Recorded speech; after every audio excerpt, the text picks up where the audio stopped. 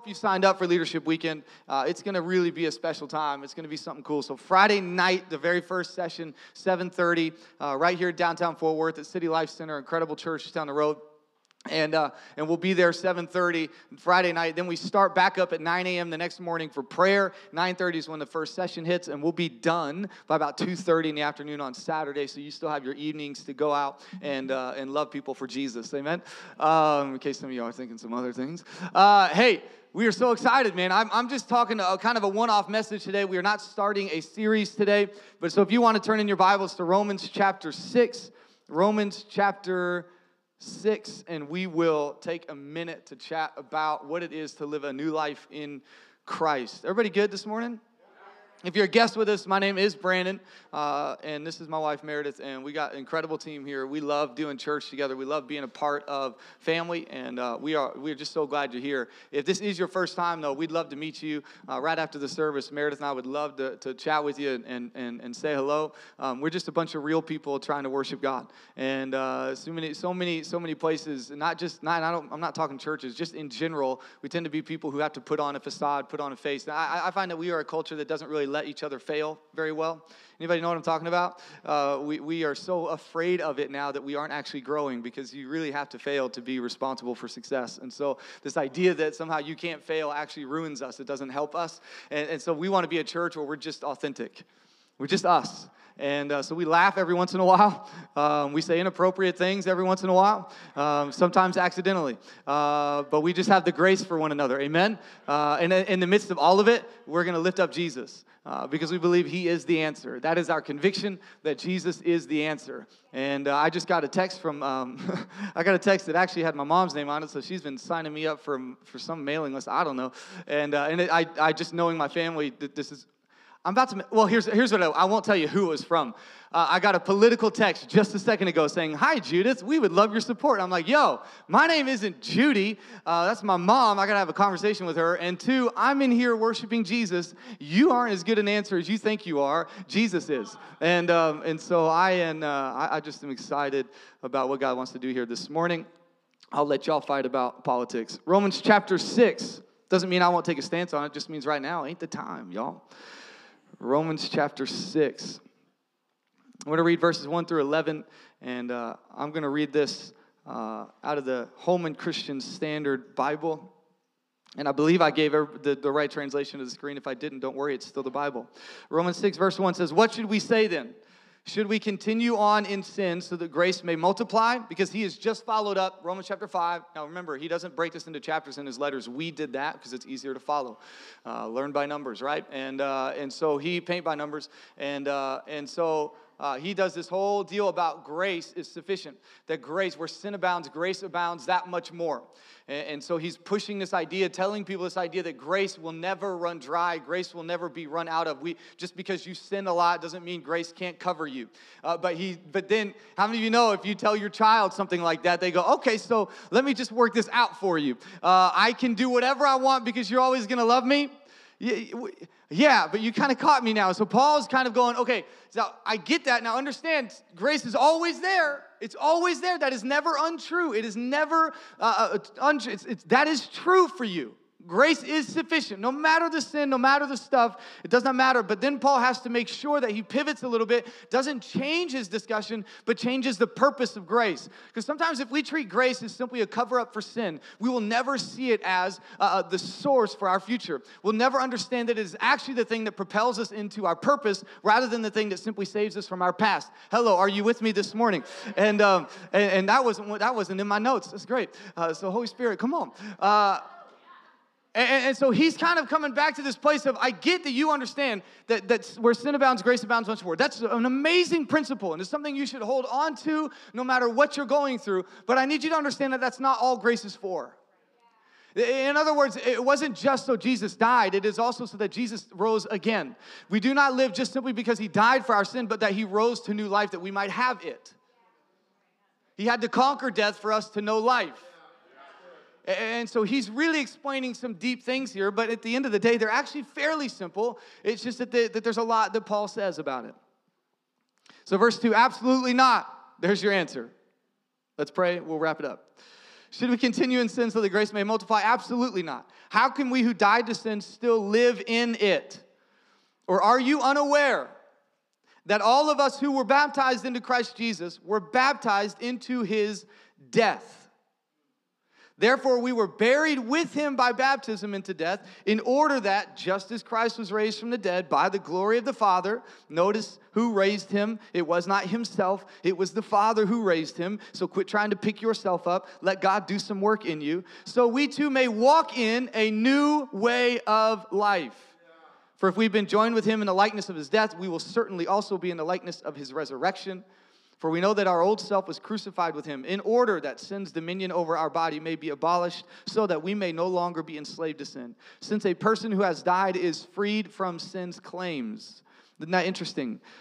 Sometimes we think we claim sin. Sin tries to claim us, tries to hold it against us, tries to condemn us, because condemnation is always reminding you of your past. Conviction is always reminding you of your future. Now, if we died with Christ, we believe that we also live with him, because we know that Christ, having been raised from the dead, will not die again. Death no longer rules over him. For in light of the fact that he died to sin once for all. I understand there are a lot of things I'm saying right now. Underline a few things. Go back and look at it. You should read your Bible between Sundays as well. It's a good idea. But in light of the fact that he lives to God. So you too consider yourselves. Everybody say consider.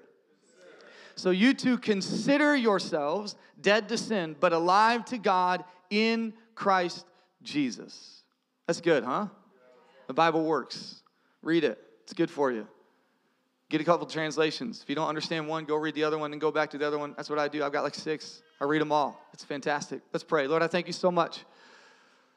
I thank you that I can consider myself dead to sin. And God, that I die, but you rise. In other words, Lord, I know that it is not my strength that brings me back to resurrection. God, I trust you so much that I'm willing to die, that you might raise me up. God, I pray that this morning that you would speak, that whatever I say that isn't necessary or isn't worth anything would be forgotten.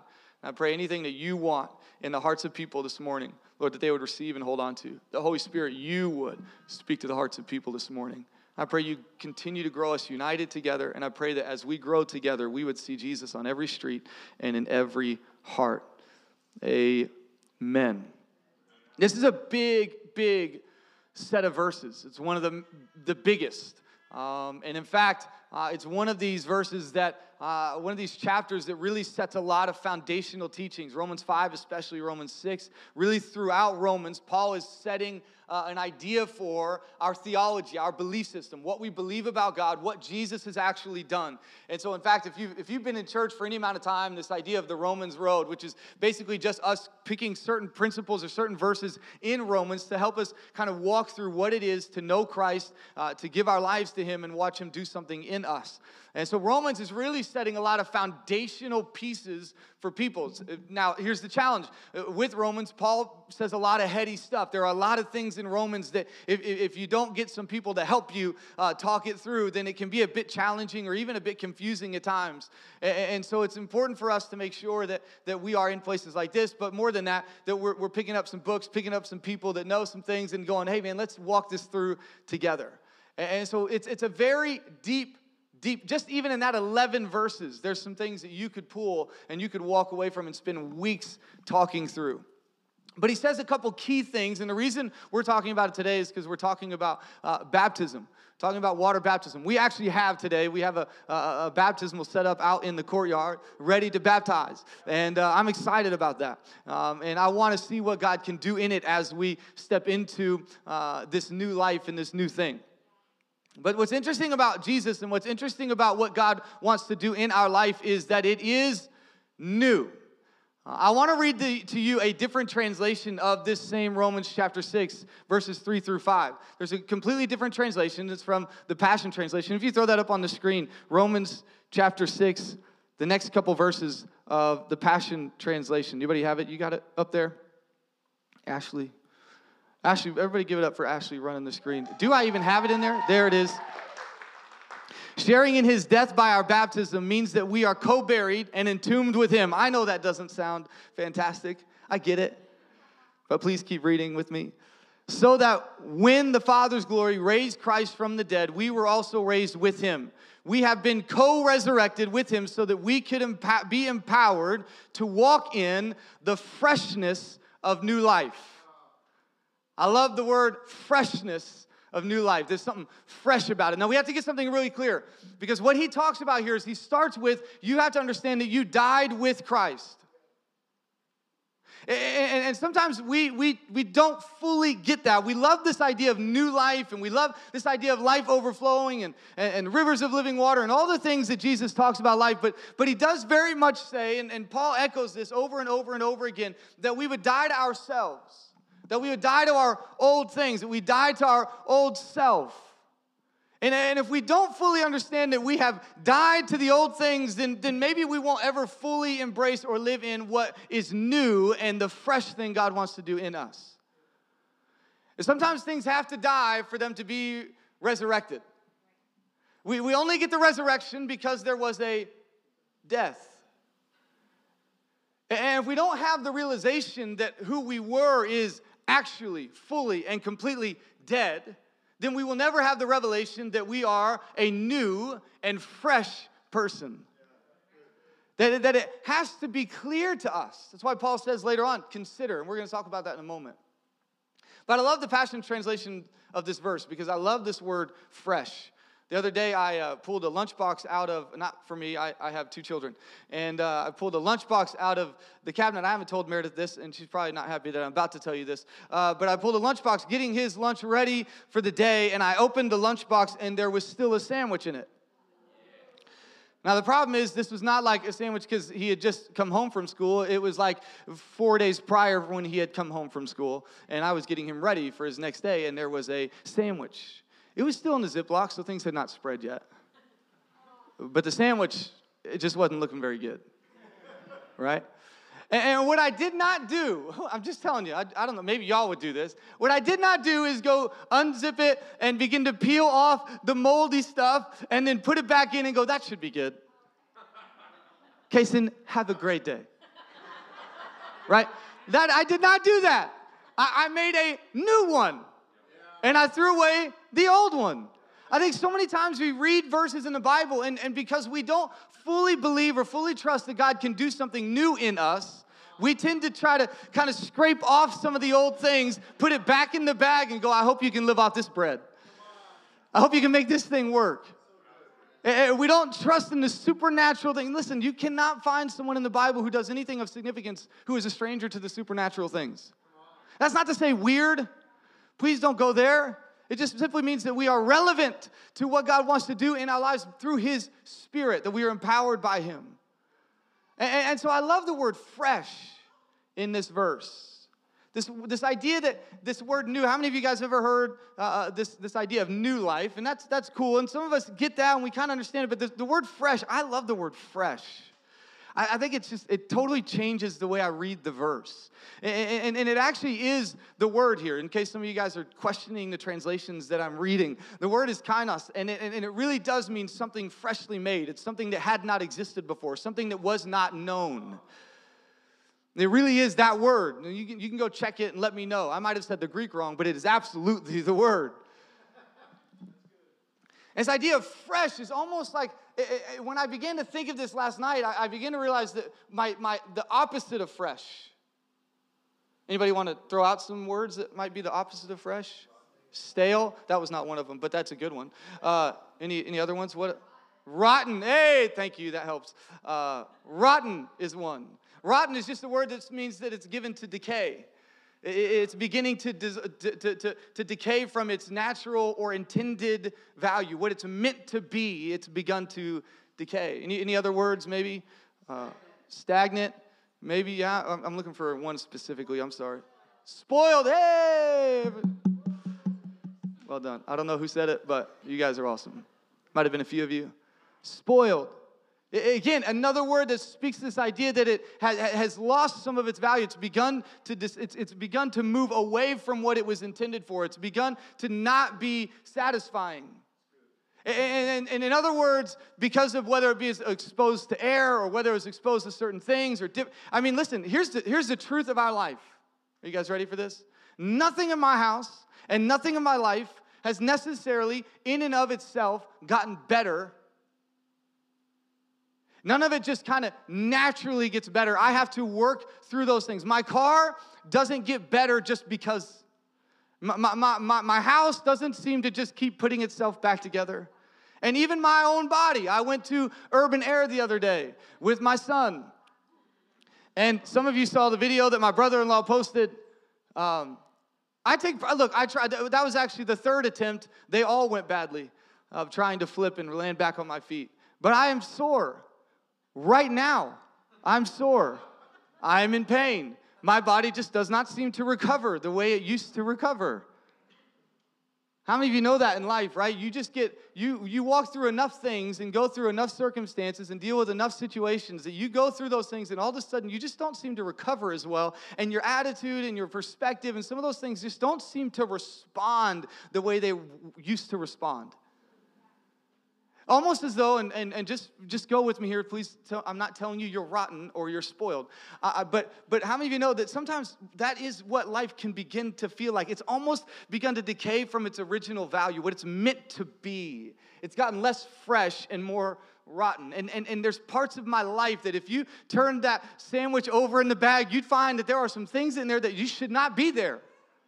And for me to think that somehow that's going to be done, I'll fix that by scraping some things off or just trying to work around it. That's not God's intent for you and I. In fact, he says something very, very different. He says, I want you to understand that when you were baptized, now that's what's really encouraging for me as a Christian, as a believer in Christ, is that Paul's talking to people who had been baptized. Sometimes we read this as though this is for the uneducated.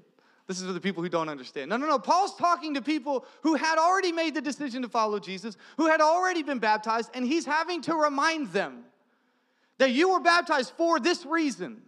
That even, did you forget that this is why you were baptized? So that you might die to and identify with Christ in his death. That you might be raised back to new life. And that's the part I want you to really catch. In fact, I'll use another verse in the Bible to communicate it. 2 Corinthians 5:17. You can put that on the screen. 2 Corinthians 5:17 says it a particular way. It says, therefore, and maybe you've heard this verse, therefore, if anyone is in Christ, he is a new creation. The old has passed away. Now, this is one of my favorite words. Are you guys ready for it? Maybe you guys want to say it with me because some of you like it too. It just sounds special. Behold, sorry, John McCurdy on the front row. Behold, the new has come. Old things have passed away. I think it's interesting. I really do. That behold is not before the old has passed away, but it's right in the middle. That the old things have passed away. Behold, all things have become new. It's almost as though Paul is trying to make sure that you understand, yes, old things have passed away, but what I really want you to look at, what I really want you to consider, what I really want you to behold is that all things have become new. I think sometimes in our life we can begin to fixate on our past, even the things that we have gotten over, and we can still allow those things to determine who we are. We can still allow things that were to determine who we will be. Even when we've conquered them, even when we've walked past them, even when we've figured out a way to move beyond them, we still allow them to dictate who we are in the present and who we will be in the future. But Paul is really trying to hammer something home. This is Paul writing both of these verses, both in Corinthians and in the Romans. He's saying, I want you to behold that the new thing has come. In fact, we just read it just a moment ago in Romans at the end of verse 11. He says what? He says, consider yourself. Consider yourself dead to sin.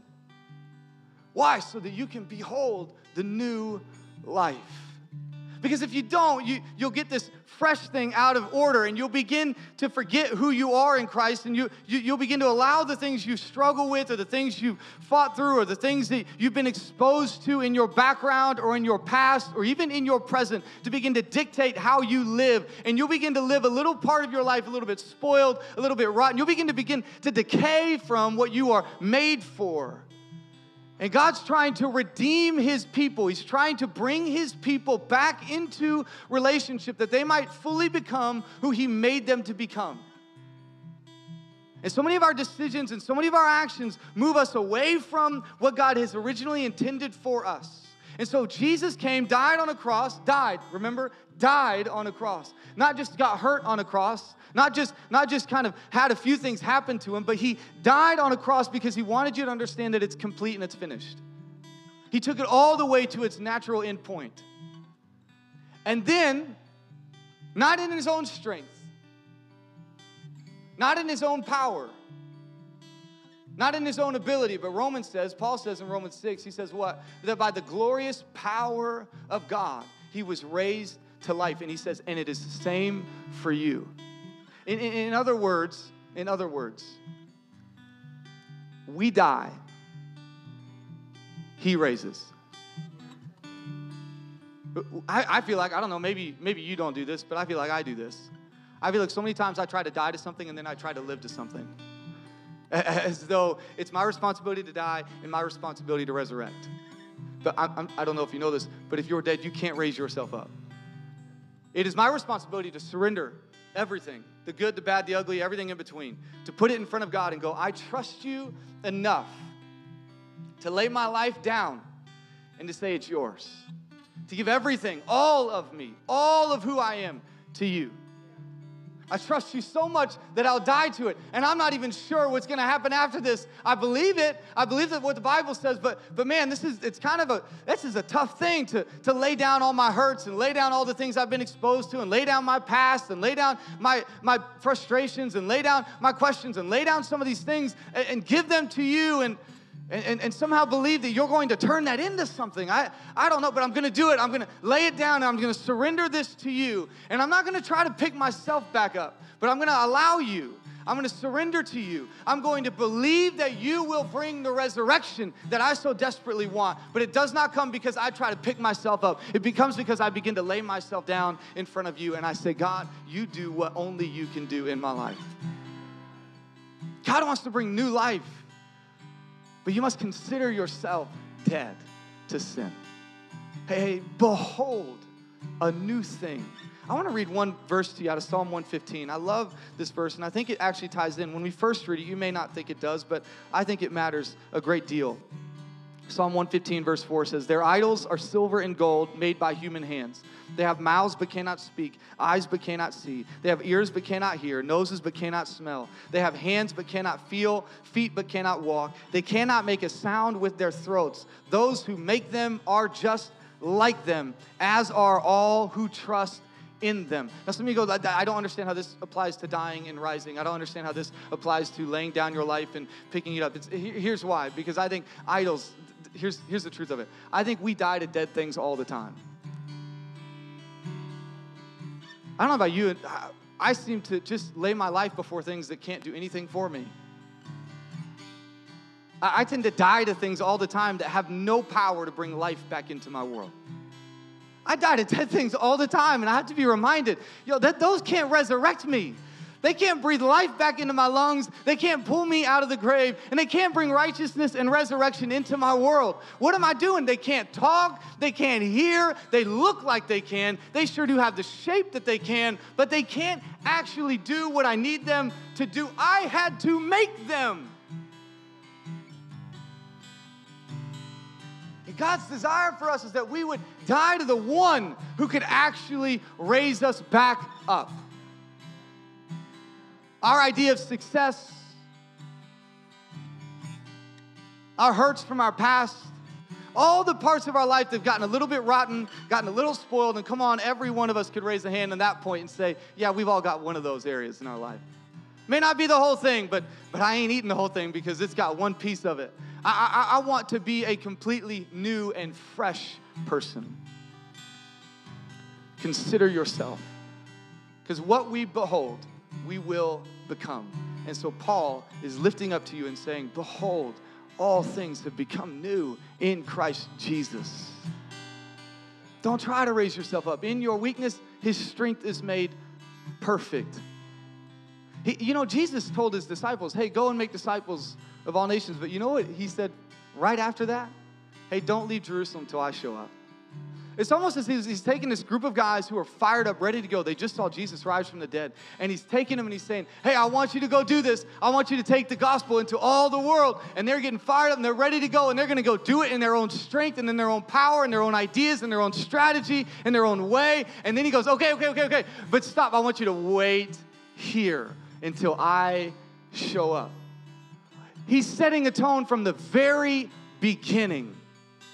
That I've given you a purpose, but you ain't doing this by yourself. I've given you a heart, but you ain't beating by yourself. I've given you a view, but you don't have vision all by yourself. I've given you lungs, but you're not breathing by yourself. I am going to be the person who comes alongside you and actually brings resurrection life into your life.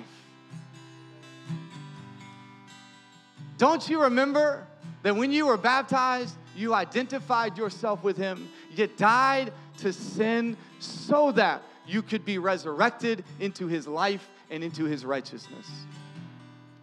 To walk in a new and fresh way of life. My question for us this morning, and really my challenge for us this morning, have we forgotten that? Have we forgotten why we made this decision to follow Jesus in the first place? Have we forgotten what it is that we got baptized into to begin with? And maybe for some of us today, we've never been baptized. We've never made this outward decision. We've never made this decision to be baptized and show people where we stand in our faith. I don't think going into the water saves you. I think it's the decision to be baptized, the decision to identify with Christ. Aren't you glad he just makes you identify him in water? Because his goal for you ultimately is life. You'd have rivers of living water coming out of your world. One of the definitions for fresh is not salty. Now, I understand that there's a part where Jesus tells us we are the salt of the earth, but understand, sometimes when we say salty, we don't just mean like we are bringing flavor. It means that we are bringing something quite different. I'm going to ask you this morning, we've got a baptismal setup. I know we've got at least one person being baptized, but the truth is, I think there's probably many of us in here who maybe years ago were baptized as children, and maybe we've never really made the decision to be baptized.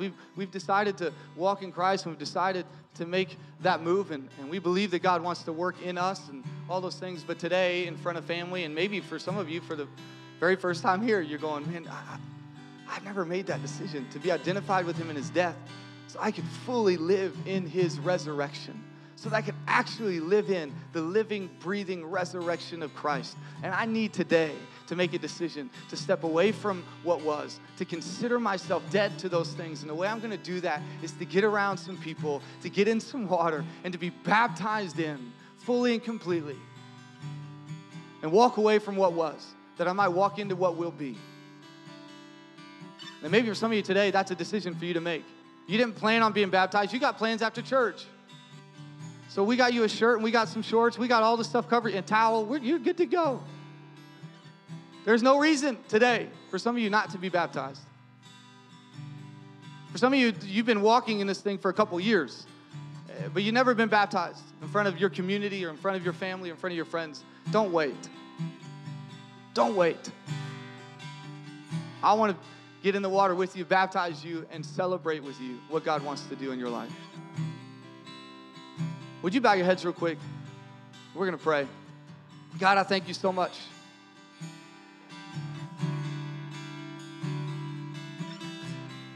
That you want to bring new life into our world. That you want to bring new life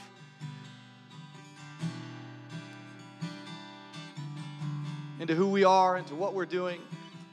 God, for some of us, even just being here today, we're challenged a bit.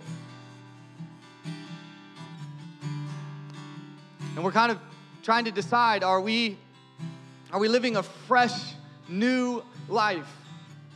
Is there actually a difference in us? Paul says this word behold so that people would be surprised, people would be blown away, that there's something special that's about to happen after this word, that all things would become new. And God, while we don't think being baptized is the thing that makes it happen, it is absolutely and clearly something you command us to do. A step of obedience and public declaration of where we stand with you. And God, we try to orchestrate this all by ourselves. We try to pick ourselves up.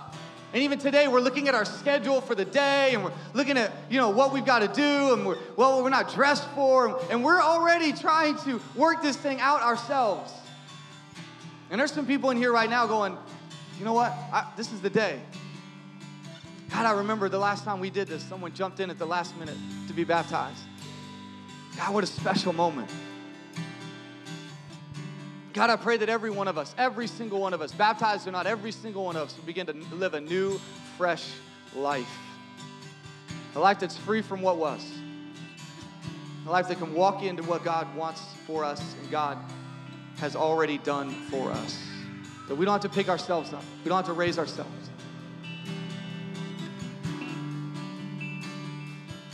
Today, rather than having you raise your hands to make a decision for faith, I'm going to ask in just a moment for everyone to stand up. And when I ask everyone to stand up in just a moment, I'm going to ask that anyone who would like to be baptized, anyone who would like to make that decision today, or maybe you just want to come back with us and talk it over for a second. It might be a little bit audacious. It might be a little bit courageous. It might be a little bit brave. But come on, that's the life God's calling you into. Come on, to step out in faith, to trust Jesus, to trust Him enough with whatever's going on, to die to what was, so that you might live according to His power and His glory in new life. And so in a moment, in just about 30 seconds, I'm going to ask everybody to stand. And when I do, if you want to decide to follow Jesus into baptism, if you want to identify with Him and be resurrected with Him, then I'm going to ask you just to come to my right into this doorway in just a moment when we stand up. But I want to pray. If that's you this morning, I want to believe with you. What an incredible moment it would be.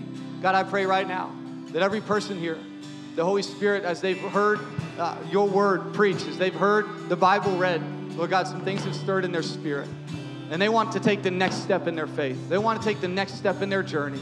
God, for some of them, this has been a crazy couple months, a crazy couple weeks, or a crazy couple years. And they've made some decisions about who they are in Christ. And today they want to seal the deal. They want to begin the journey. They want to take the next step in their journey in baptism. And they want to do it with some people around them who are going to celebrate and clap and rejoice and be excited with them. They want to do it with family. Or maybe they're here for the very first time. God, I pray they know that we will champion them as much as heaven is championing them. So God, I pray in just a moment they would have the courage, they would have the support, that we believe in them, that if they want to be baptized today, and this is open to everyone, that I pray that they would make that decision and step out of their row. So if you're ready, I want to do this in just about 3 seconds. I'm going to ask you to stand up. And if once they stand up, I just want you to begin to walk out of the row and move to your left into where this exit sign is. So we could do that. Would you just stand right now? And if you want to get baptized, would you just get out of your row? And if you would just move to this side. Come on, anybody who wants to make that decision. Anybody else? Come on right here. We've got shirts, we've got shorts for you. Come on, celebrate, y'all. Come on, anybody else? Come on, anybody else who wants to get baptized? Come on, let's do this right now. Come on, celebrate, church. Hey, come on. Anybody else? Even after we close out, you can still do this. But I just want to tell you something. Over the next couple years, I believe hundreds of people are going to be baptized in this church. If we get our hearts towards this city, we get our hearts towards this street, we're going to see this happen on a regular basis. Because I just believe God wants to move, amen? And I believe God's going to do it through you and I. Not because we say it, but because we go out and do it. We're going to reach people. Hey, if your family or you are friends or you saw somebody walk out that is a friend of yours, I'd love for you can go ahead and join me. I'm going to walk back here. You can go ahead and join me and we can pray with them. So if your family